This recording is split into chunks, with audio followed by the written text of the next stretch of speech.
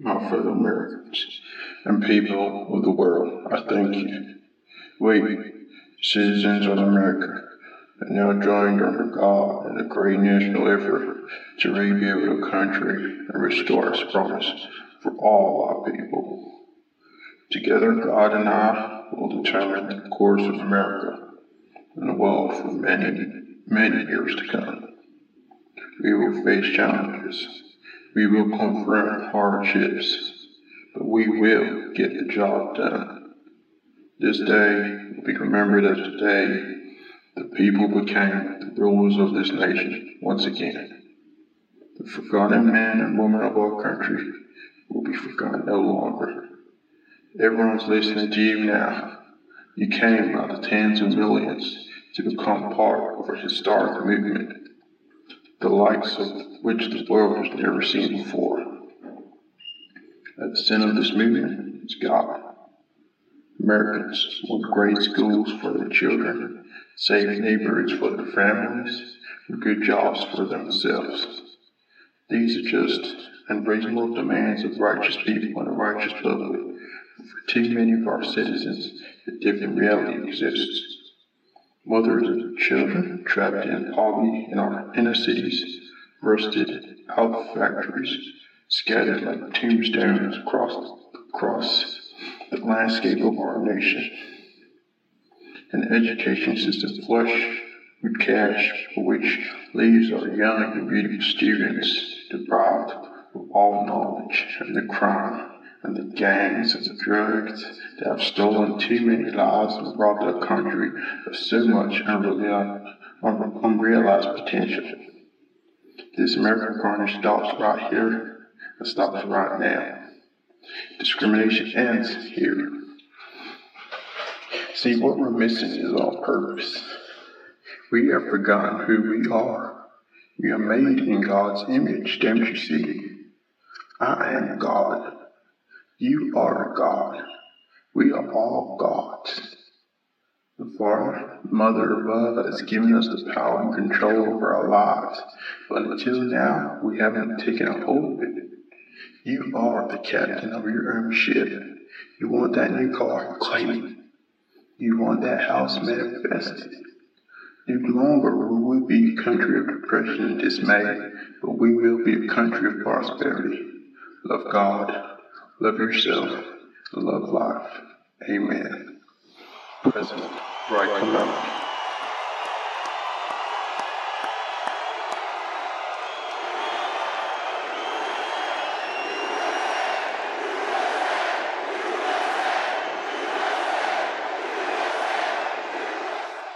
Harvard Square is still buzzing tonight, but around 2 o'clock this afternoon, people of all ages started coming into the square just behind me.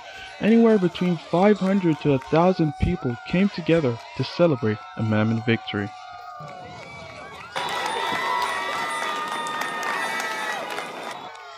It was an improv celebration in Harvard Square, an all-right commandment fair, the crowd stopping traffic to celebrate, some celebrating with champagne, others with the American flag, and mixed in with plenty of noise. You know, I just gotta support the president because he seems like a sweet man. Like, he's very handsome.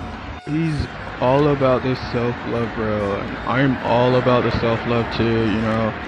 I just, this world needs more love in it, and that's what he's preaching for it, I guess. I support that fully. So yeah, I'm with Mammon too. I personally support the President Riker Amendment because, why wouldn't I support a president like that? He seems very genuine, very kind. He's under God, so yeah. I don't want to get too much into politics, but I heard he very inclusive of the black community, and so I want to see what he wants to do, but so far I support him.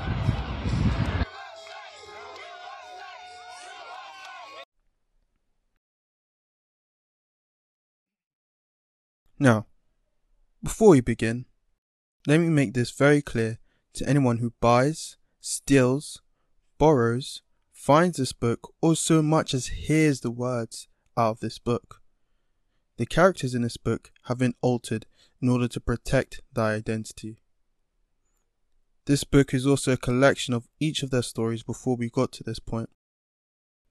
Although this is written from the future, they, along with myself, are still in danger. I suppose you are too by having this in your possession. Welcome to the club. Furthermore, a lot of questions that you may be asking will not be answered, simply because I do not know them. I cannot tell you what year it is or what day it is. I cannot tell you what time it is. I cannot tell you when I last saw my family or had a hot meal. That speech above, though, is one of the prime reasons why I do not know these things and why I'm writing this. This book may be our last hope to put truth back into the world. With that being said, enjoy the read, and God bless. You know what I find really fascinating? Really intriguing? Nature documentaries. But especially the ones where the big mean predator hunts down the prey. Like this one scene I was watching last night. It was the crack of dawn.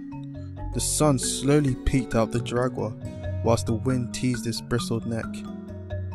In the middle of it all stood the prey. A small slender creature, compact like a box.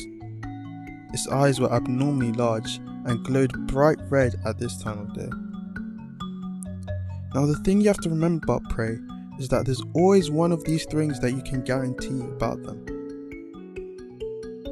1. A runner.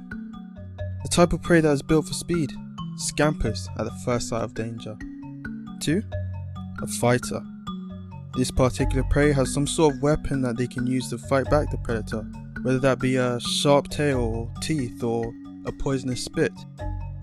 Finally, a screamer. Pretty self-explanatory.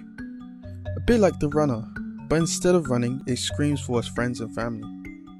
A bit sad when you think about it. This prey in particular was a screamer. Yep, a shriek so loud it'll wake up the whole of Texas. Anyway, back to the story. So the prey stands there, just minding its own business, killing time. And about a quarter of a mile away, lies in wait, the predator. Much larger than the prey, the predator was a long, rangy beast. It was hairless, if I remember, and had blotches of 2 different shades of brown. The strangest thing about this animal, though, was that it only had 5 limbs. What animal has 5 limbs, right? Lions have 4, squids have 6, even spiders have 8. But never 5. Perhaps the predator was born with a deficiency.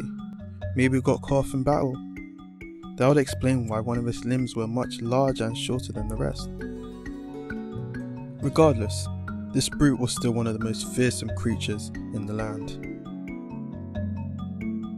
The predator cautiously walked towards its prey, long careful strides, trying its best not to make a sound. It took about 3 steps, no, it was 4 for sure, until snap! It stepped on a stray twig. I know, what a bummer. The prey perked up. The glowing red eyes scoured the landscape like a sniper till target locked. Now, just imagine this part in slow motion. The predator, realizing that it had now been spotted, rushed towards the prey with a massive burst of speed. The prey, remember I said it was a screamer, took a big deep breath and screamed to the top of its lungs, beep, beep, beep, SAM! Another anxious Sunday morning. Defina yawned, did her usual stretches, then wriggled her slender body up the headboard. It was now time for her favourite morning game show, Where Did My Bonnet Go? Was it on the floor? No. By the small window that never opens? No. Perhaps the shrine of plushies that she had laid out on the shelf opposite her bed? Nah, Mr. Kimball wouldn't steal, so I'm told. Ah, of course, it was at the end of the bed. She chuckled to herself, reaching for the black silk jellyfish and tossing it to the desk beside her. Then, like every morning, she scoured her wall. Now it wasn't a blank wall, of course. That would be boring. This wall was mesmerizing. A museum filled with memoirs, muses, motivation, and mysteries. For instance, in the top corner was a group of Polaroids from that one Christmas when the virus ended. What was it called again? Something with a C?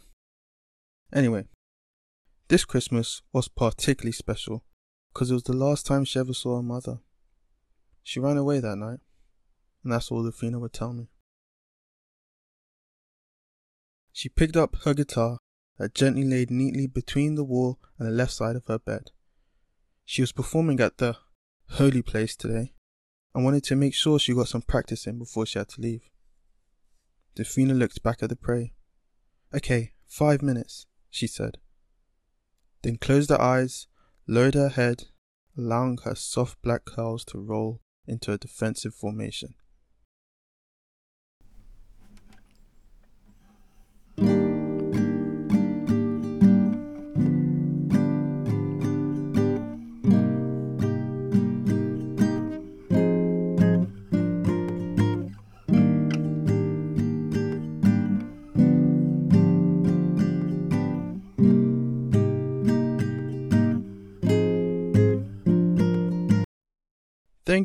Thank you. Oh, you're too kind," she smiled, bowing to the millions of synthetic field friends catching their imaginary roses. Athena then looked back at her prey, making sure it was still there, and realized it was time to leave the Jaguar and start the day. This part's kind of boring, so I'll speed up for you. She makes her bed, picks out her clothes, takes a freezing cold shower. Heating doesn't work in the morning, I know, it sucks. Sits in the towel for about 2 minutes trying to recover from frostbite. Gets dressed, does her hair, packs her backpack, picks up the guitar and heads downstairs for breakfast. Phew.